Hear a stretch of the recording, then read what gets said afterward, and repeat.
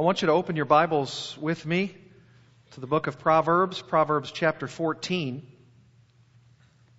Proverbs 14. We are, as you know, in the midst of a verse-by-verse study of the book of Proverbs. And as we continue to study through the book of Proverbs, I'm continually reminded about the oft-repeated phrase which can actually, I believe, serve as an excellent way to sum up the whole of biblical wisdom literature. You know it, Proverbs 1:7, "The fear of the Lord is the beginning of knowledge. Fools despise wisdom and instruction." It's that phrase, the fear of the Lord. As I've taught you before, the fear of the Lord can be understood as a holy reverence for God and a healthy dread of Him. And if you were to look in Proverbs 15, for example, verse 16, there is yet another reference to the fear of the Lord. It says, "Better is a little with the fear of the Lord than great treasure and turmoil with it." Do you realize how many heartaches and disasters could be avoided in this life if we were to heed that one proverb alone and about what it says about pursuing material and financial riches? Even in chapter 15, verse 33, this concept of the fear of the Lord is repeated yet again. It says, "The fear of the Lord is the instruction for wisdom, and before honor comes humility."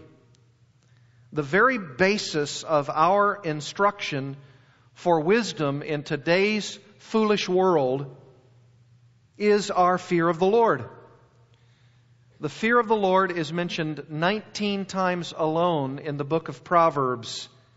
It's a real key, I think, in knowing how to live wisely in a world of great foolishness. Charles Haddon Spurgeon once said this, "Wisdom is the right use of knowledge. To know is not to be wise. Many men know a great deal and are all the greater fools for it. There is no fool so great a fool as a knowing fool. But to know how to use knowledge is to have wisdom." I like that. To know how to use knowledge is to have wisdom. It's not just knowledge for knowledge's sake, it's how to use it, how to activate it, how to understand it, how to apply knowledge as a wise person in a foolish world. And that's why I've entitled these next series of messages beginning tonight from Proverbs chapter 14, verses 33 all the way through chapter 15, all the way through the chapter up to verse 33 that ends this great chapter. Oh, how we all need God's wisdom in a world of utter foolishness. This wisdom in a world of foolishness can be seen in the first part of the section in Scripture that occupies us by dividing up Proverbs chapter 14, verses 33, on into chapter 15, verse 33, into constituent parts. Remember that when these Proverbs were first cataloged and placed within the canon of Scripture, there were no chapter and verse divisions. And so it's a bit arbitrary at times to piece together exactly how these units of thought really fit. And it seems to me that verses 33 through verse 35 of chapter 14 really fits better with chapter 15.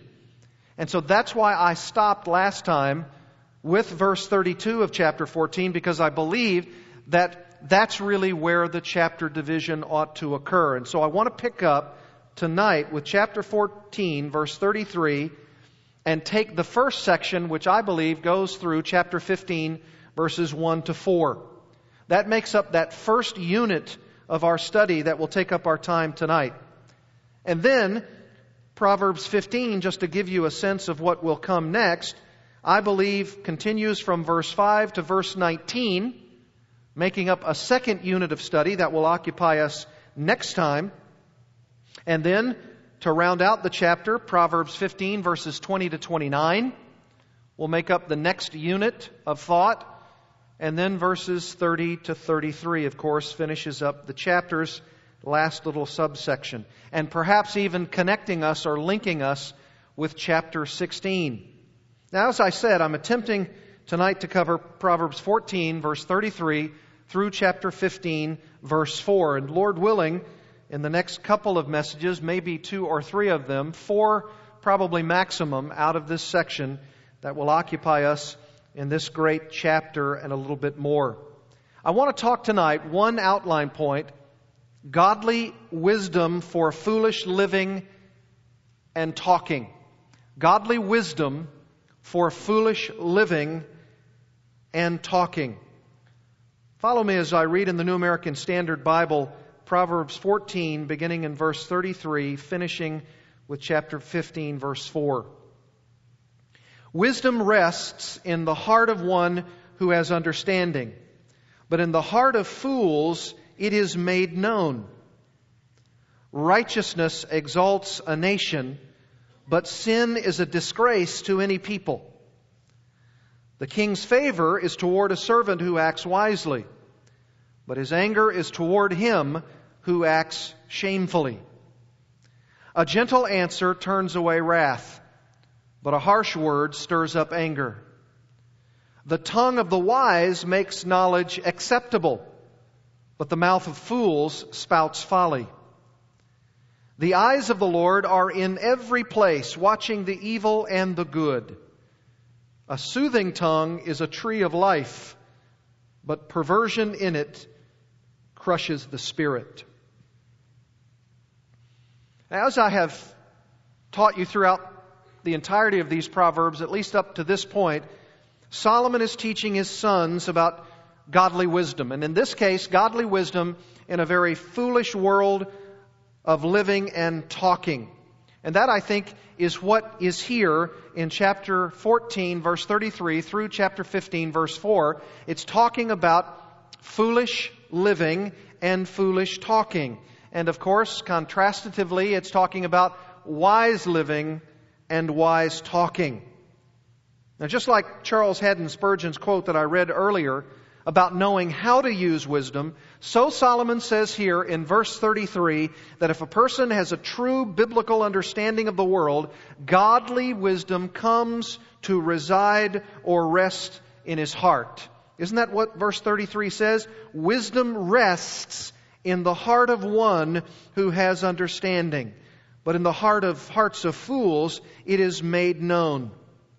I want to camp out a little bit on that particular 33a that speaks about this wisdom resting in the heart. It's a beautiful picture, isn't it?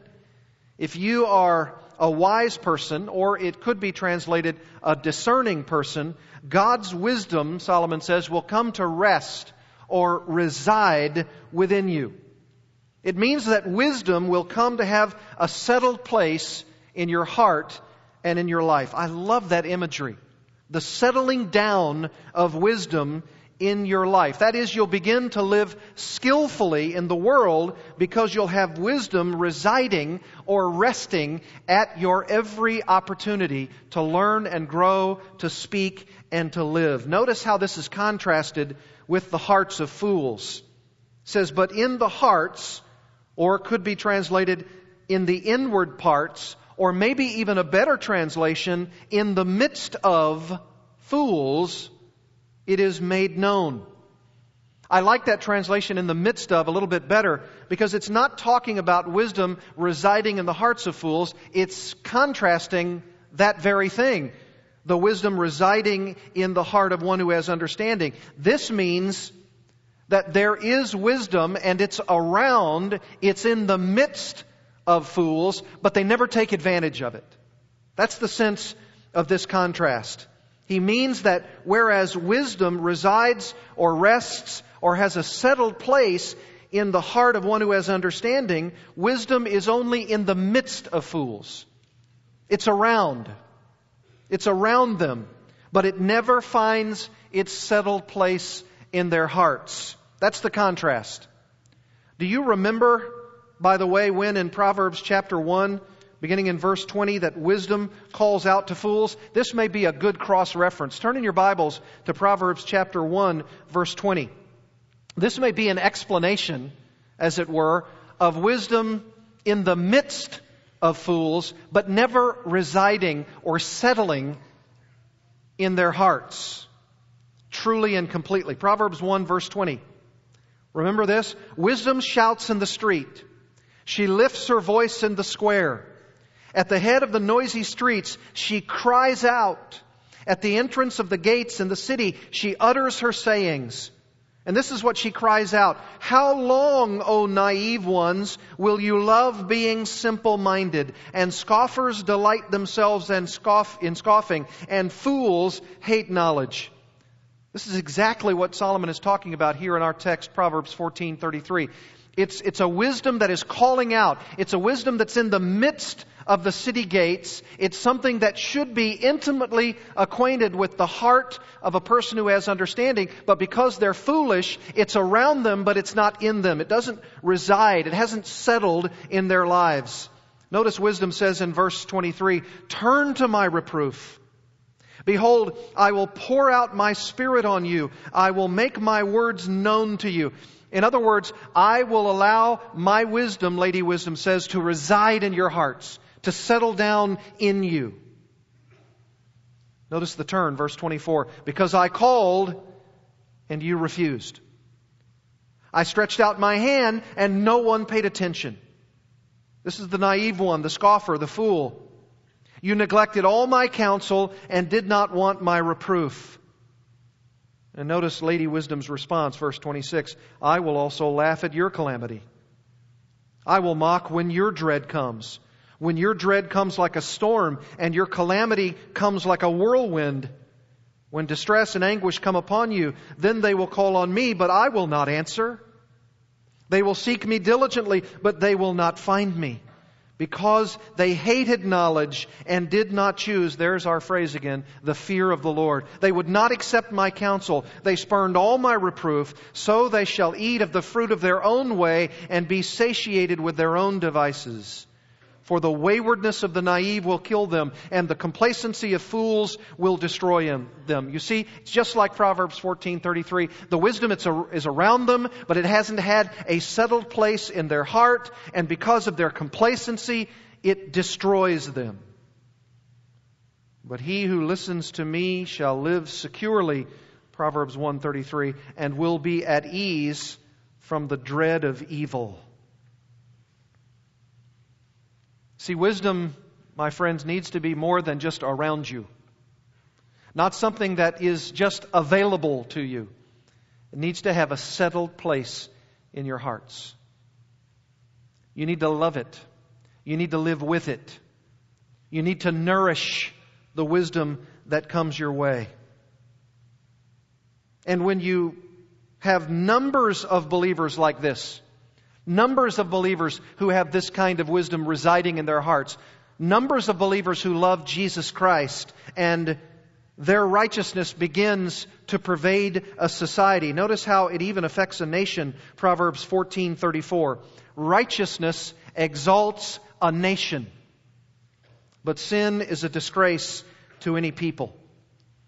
You see, when wisdom resides in the heart of an individual, and then it resides in the hearts of many individuals who are precious believers in Jesus, there's a collective righteousness. And when there is, it exalts or lifts up potentially an entire nation. I mean, just think of it. Just think of what our own little world, our own little slice of things in the United States of America would be if we were to heed this wisdom saying. We would not be known as we are so predominantly today as a nation of great political strength or monetary value or military greatness, but our greatness is in our collective wisdom and through the righteousness of Jesus Christ, living under His Lordship. Would that not be a turnaround in this very nation? That's what exalts a nation, Solomon says. And of course, we're not like a theocratic kingdom like he was under, like he was leading. But the point is still true, that if individual believers were to have this righteousness about them, Would not this collective righteousness exalt a nation? It sure would.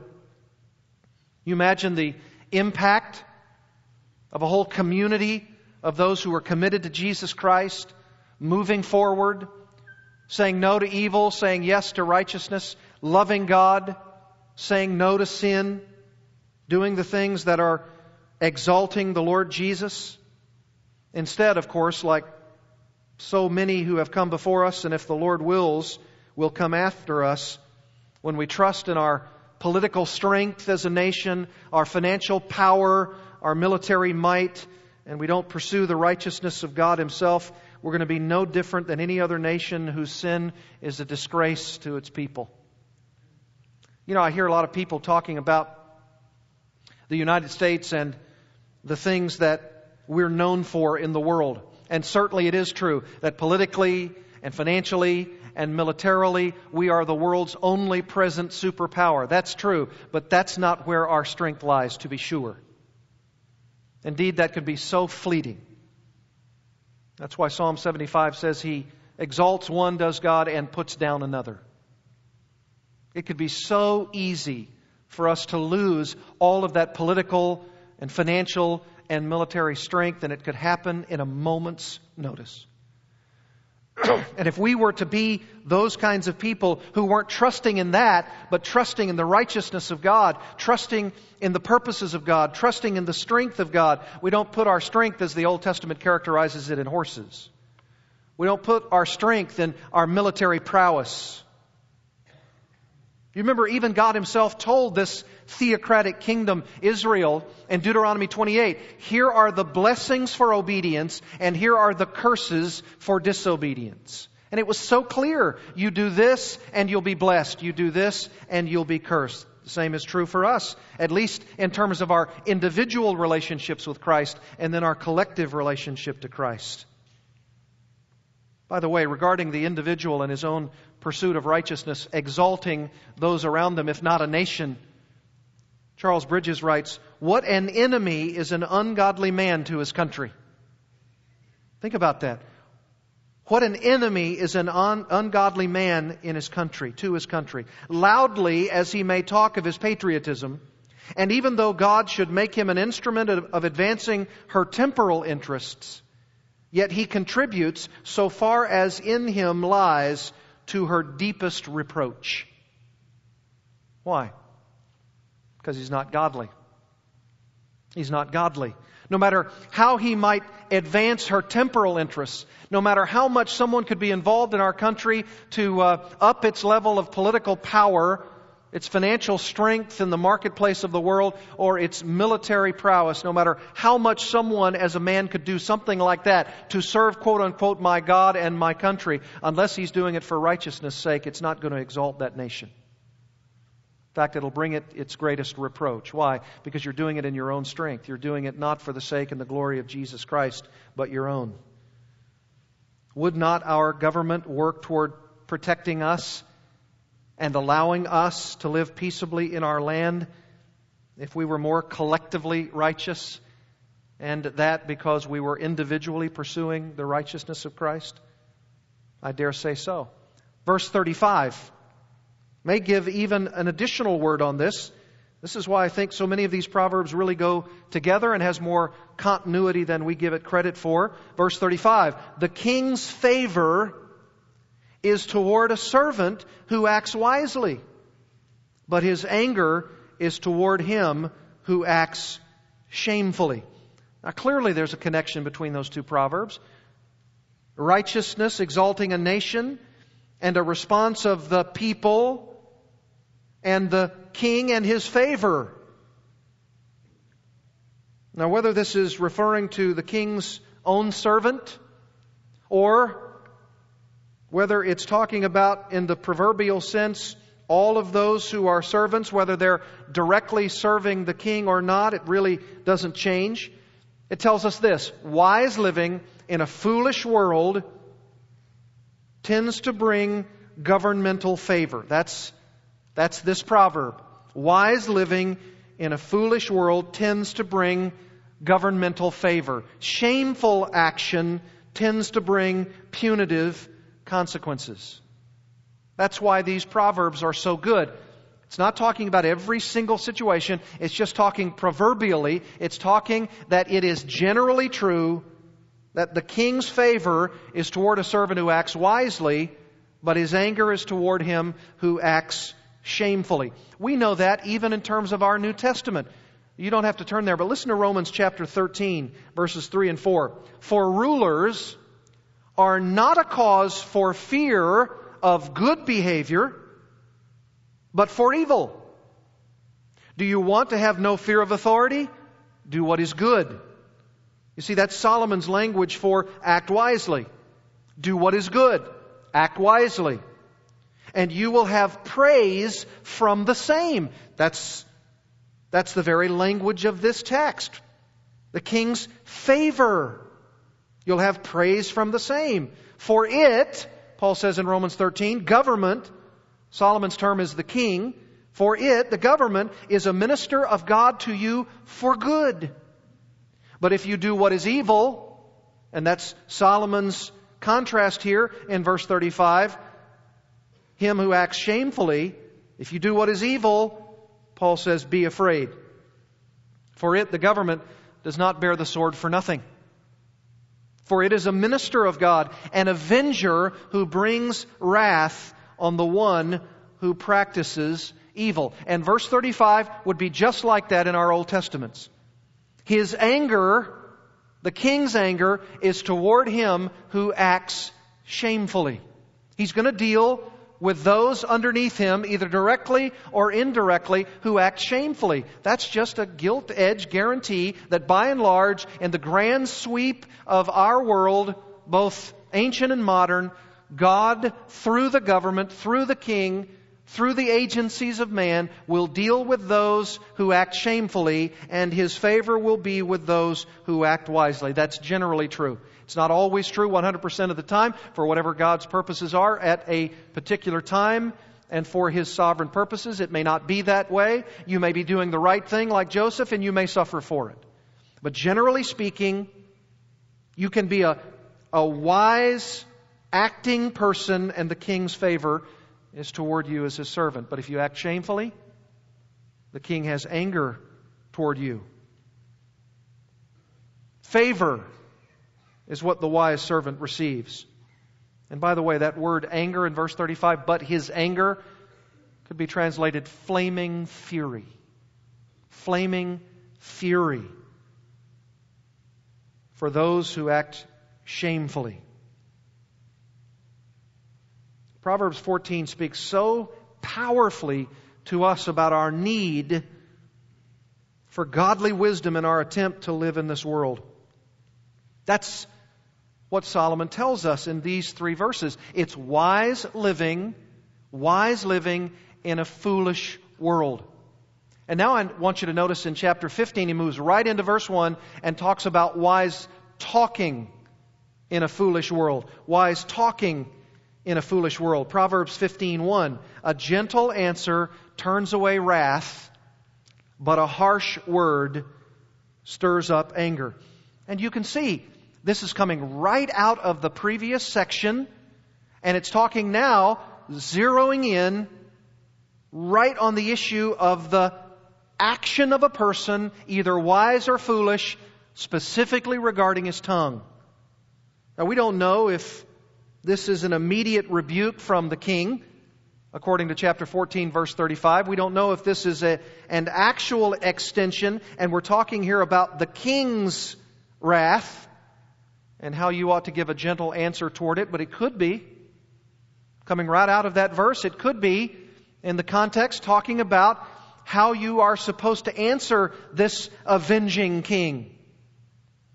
His anger is burning against you because you're acting shamefully, and maybe it could be that Solomon says a gentle answer would turn away his wrath. Or, spreading it out, widening it out, contextually, maybe it's just, of course, giving us the general principle to anyone who is angry with you. A gentle answer turns away their wrath. What we do know is this: regardless of whether this is talking about the king's response and authority over you or a subject in the kingdom at any time, all of us need to heed this powerful proverb. And how many of us have quoted this to our children? How many of us have had this quoted in our own hearts when we have been dealing with our children? This is so timely. It's applicable to everyone.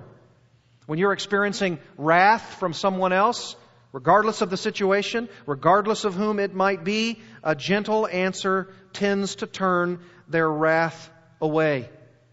I remember when I was working as campus security for Biola University, and when I would come across someone who was either not supposed to be there, the campus, I believe, was something like 95 acres in its circumference. It was a very, very large property, and I was either on foot or I was in the vehicle, and I can remember people would come through there. It was this 95 acres was in between two major thoroughfares there in La Mirada, California, and we would get a lot of traffic from people either on foot or in their cars who weren't supposed to be there, and sometimes they were up to no good.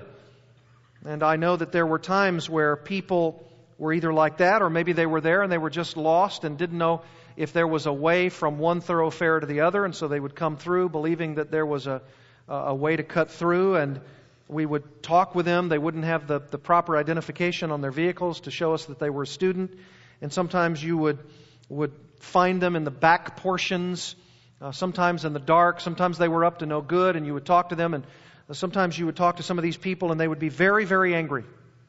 Very, very angry. Especially if you were confronting them in any way. And I remember very clearly that there were times where I would confront someone in a very calm manner and they would just become agitated. It was almost as though you didn't assume they were doing anything, but they assumed that you assumed they were up to something. And so they would become quite agitated, sometimes quite belligerent, quite angry. And I remember thinking about this proverb several times as some of those confrontations happened. And the more they became agitated and the more they became angry, the softer I could become, and it would just turn that wrath away. The louder they became, the softer I became. And it would tend to diffuse the situation. That's a lot like what Solomon is talking about here. You're only going to escalate matters in a conflict if you return wrath with your own anger or wrath. By the way, the word translated harsh here in the New American Standard Bible could also be translated painful. A gentle answer turns away wrath, but a painful word stirs up anger. Stirs up. This is so straightforward, so very simple in that sense, yet so difficult to obey. Maybe more than anything else, this is a proverb on self-control, isn't it? It's a proverb on self-control. How do you respond in tense situations? How do you respond with angry people? What is your modus operandi? How do you respond to it? Proverbs 25:28 says this, "Like a city that is broken into and without walls is a man who has no control over his spirit." You see, if you don't have self-control and somebody comes to you and there is an angry kind of issue going on, if you are harsh to them in return, if you don't have control of your spirit, it stirs up more anger, more wrath. Boy, doesn't the Proverbs speak to this so many times? Look back at chapter 14, verse 17. The first part of it. "A quick-tempered man acts foolishly." A quick-tempered man acts foolishly. Look at verse 29. "He who is slow to anger has great understanding, but he who is quick-tempered exalts folly." Look at chapter 15. In this same chapter we're studying, we go from verse 1 to verse 18. "A hot-tempered man stirs up strife, but the slow to anger calms a dispute." Chapter 16, verse 32. He who is slow to anger is better than the mighty, and he who rules his spirit than he who captures a city. Isn't that good? Chapter 19, the first part of verse 11. A man's discretion makes him slow to anger. So you have discretion in a situation.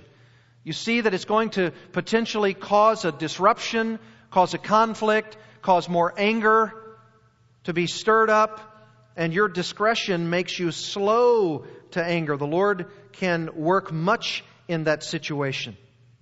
Verse 19 of chapter 19, a man of great anger will bear the penalty, for if you rescue him, you will only have to do it again. Isn't that so true? That you're involved with a person who is just perpetually angry, and you're going to have to deliver him time after time after time from the disputes that he gets himself involved with because he cannot control himself. Chapter 22, verse 24.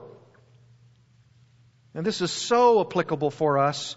Do not associate with a man given to anger, or go with a hot-tempered man. Why? Verse 25, or you will learn his ways and find a snare for yourself. That is so true. Chapter 29, verse 22. An angry man stirs up strife, and a hot-tempered man abounds in transgression. You know, it reminds me of that proverb, with many words there is transgression. Well, especially with many angry words, a hot-tempered man abounds in transgression. Chapter 30, verse 33. For the churning of milk produces butter. That's what churning does.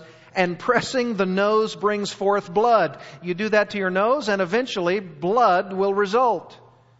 So the churning or pressing of anger produces strife. You press the nose of a situation, you keep churning up things, and anger will be the result.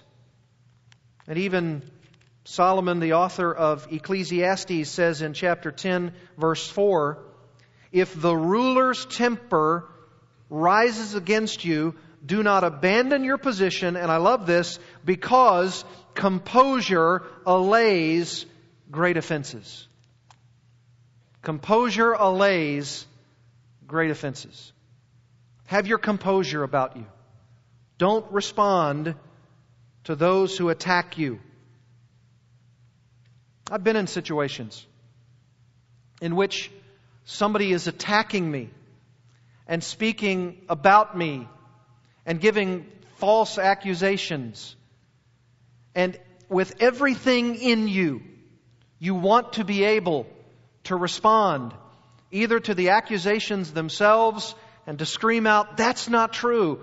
But you know in your heart that in this angry dispute, in this volatile situation, that if you speak in such a way that you don't control yourself, there will be a churning up, a stirring up of a volatile situation gone more bad. You don't want to do that.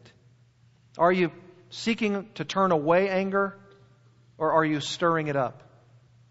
That's Proverbs 15:1. Look at verse 2.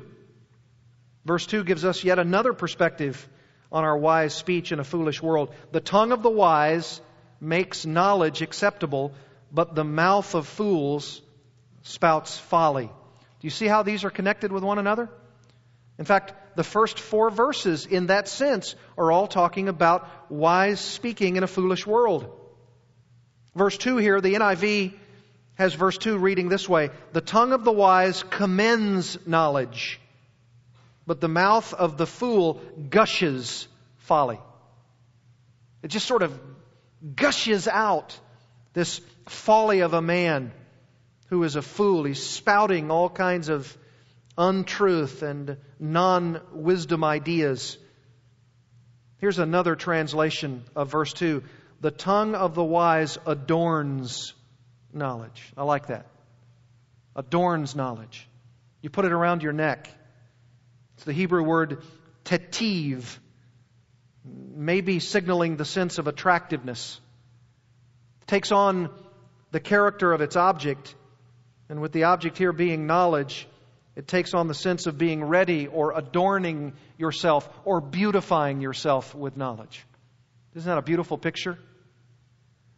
The tongue of the wise makes knowledge beautiful, commendable, acceptable. You want to adorn yourself with this. It makes knowledge pleasant. You speak in such a way that your wise tongue makes what you have to say commendable or even beautiful. And yet, on the other hand, Solomon says to his sons, and I say to you, the mouth of fools merely spouts folly. Or the NIV speaks in a more graphic sense, the fool's mouth gushes his folly. You know, just like Lady Wisdom gushes out with the spirit of wisdom, even as we read it, Proverbs 1:20 or Proverbs 1:23, I will pour out my wisdom upon you, gushing out my wisdom upon you. It's available to you. Do you want it?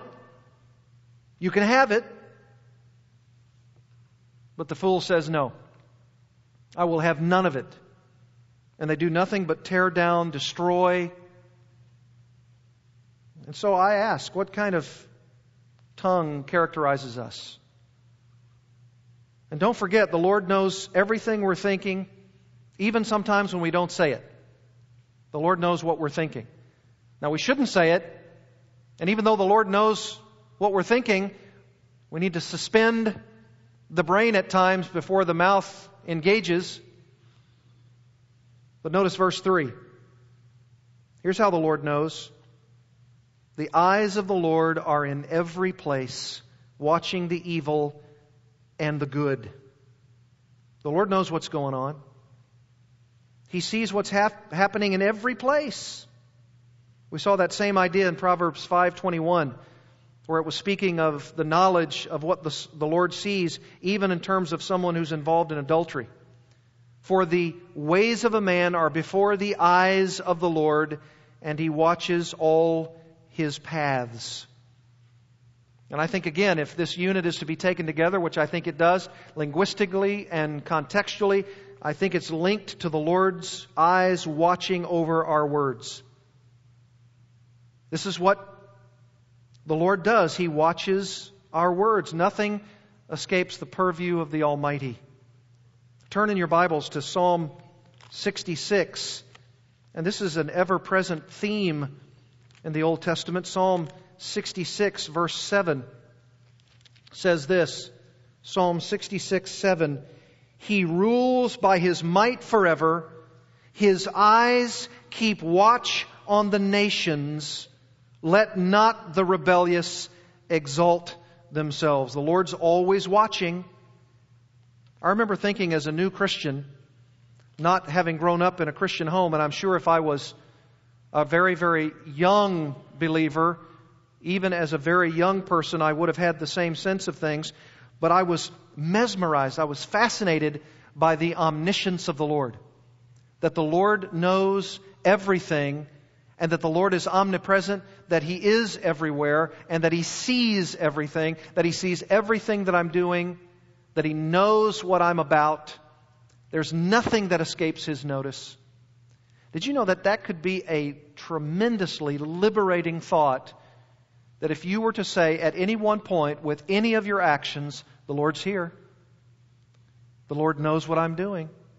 The Lord knows what I'm thinking. The Lord sees how I'm interacting with people. The Lord is cataloging my words. His omniscience, His omnipresence. He knows all of the places that I go. He knows all of the things that I do. How could I assume that if I go somewhere that I shouldn't go, if I say something I shouldn't say, if I am the kind of person I don't need to be, that I could fool humanity, but not the Lord? Because I can fool most of the people most of the time. But the Lord knows all of these things. His eyes are everywhere. Psalm 11, verse 4 The Lord is in His holy temple. The Lord's throne is in heaven. His eyes behold. His eyelids test the sons of men. The Lord tests the righteous and the wicked. And the one who loves violence, his soul hates. The Lord knows everything we're doing. He looks on the evil and the good. Even in our own chapter, Proverbs 15:11, Sheol and Abaddon lie open before the Lord. How much more the hearts of men? Our hearts are just open before the Lord. He knows everything. I mean, if you really thought about it, if you were to go places you shouldn't go, say things you shouldn't say, do things you shouldn't do, the Lord knows everything. And if you know you shouldn't do it, and if you know that His eyes are watching you, why would you go ahead and do it? That is a safeguard. That's not a problem. That is not a problem in the Christian life. That is a safeguard. If you were to arm yourself with that one piece of wise knowledge in a foolish world, you could say to yourself, I don't need to go there. I don't need to do that. And especially Proverbs 15 verses 1 to 4, I don't need to say that. Because the Lord knows. He sees it all.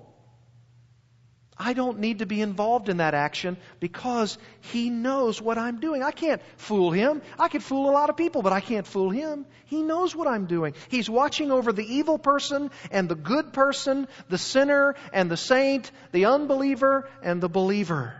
He knows it. He sees it all. Charles Bridges writes this, but how shall I meet these eyes? As a rebel or as a child? Do they, these eyes, inspire me with terror or with love? Do I walk carefully under their lively impressions? Conscious corruption leads me to shrink from the eyes of man, but oh my God, I would lay myself naked and open to Thee. Search me and try me and show me to myself. Bring out my hidden iniquities and slay them before Thee. How is the overwhelming thought of this piercing eye more than counterbalanced by the view of the great high priest who covers and cleanses all infirmities and defilements and pleads and maintains my acceptance notwithstanding all discouragement? You know what he's saying? I can actually use the eyes of the Lord to my advantage. I can use them to my advantage. I've said to my kids for years and years and years, being in the position that I'm in as the pastor of the church, any pastor for that matter, you're always being watched. Children, you're always being watched. And yes, the standard is so high that none of us, myself included, could actually ever hope to attain to all of it. But you know what? Use that to your advantage. Use that to your advantage. Strive for the standard. Live up to the standard as much as you can by the Holy Spirit's prompting and will and way. Do all that you can, knowing that the eyes of the Lord are upon you, knowing that God knows and sees all that you're doing. Use that, children, to your advantage. Don't kick against it. Don't say this is unfair. Don't say I can't measure up to this standard. Don't say those things. Say instead, Lord, You have me where You have me in Your sovereign will. You have me living in this home. You have me having the preacher as the dad. Use that to Your advantage.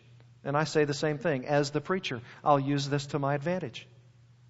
Wherever I go in Little Rock, wherever I travel, whether I'm in a hotel room, no matter what I'm doing, the Lord knows. The Lord sees. His eyes are on the evil and the good. He's seeing everything that the good person does. And He sees what the good person is all about in the secret places when no one else is looking. You see, you live to that kind of standard, the Lord will be pleased to bless you. He'll be pleased to bless you. He'll watch on the good that you do, and He'll honor the good. He'll watch the righteousness that is a part of your life, and He'll honor the righteousness. He'll give you favor. He'll protect you. He'll even protect you from things that you weren't involved with, that you wouldn't want to be involved with, that you didn't even know existed because the Lord protected you from it. That's how much He loves us. And finally, verse 4, a soothing tongue is a tree of life, but perversion in it crushes the spirit. Or, as that alternate translation has it in your NASB Bible, a healing tongue is a tree of life, but perversion in it is the crushing of the spirit. This is so good. If you speak with a soothing, healing tongue, Solomon says, it brings productive life to you, and it will bring productive life to those you're speaking to. The proverb says, life and death is in the power of the tongue. You can speak in such a way that you can slice and dice someone and hurt them deeply, and in some cases, irrevocably. The tongue has that power. And it's amazing. They're just words. That's all they are. Just sentences strewn together. And yet life and death are in the power of the tongue. Your words can be soothing. Solomon says they can be like a tree of life. It has that imagery of your words being so soothing that your words are like a tree for which fruit is dropping. Luscious, precious, nourishing fruit that comes from the tree that are your words. That's how crucial wise talking is in a foolish world. If you use healing words, you'll bring the good fruit from the tree of life to those who desperately need it. And of course, the opposite is true. Perversion in your tongue crushes the spirit. This word crushes is used a couple of other places in the Hebrew text. In Psalm 60, it's used, this word crush, of an earthquake. That's the magnitude of it. And it's used in Isaiah 30, verse 14, of a potter's vessel being broken by shattering it. That's what the perversity in your words could do to people. Shatter them. Crush them. Destruction. Devastation. Even some translations have it this way. Perversion in your tongue fractures the spirit. It can just destroy a person. Fracture them. Crushing them. That's why Ephesians 4 says, let no unwholesome word proceed out of your mouth, but only such a one as is good for edification. Boy, what a challenge this is. And what a set of contrasts these are. For the believer, here's how they're characterized.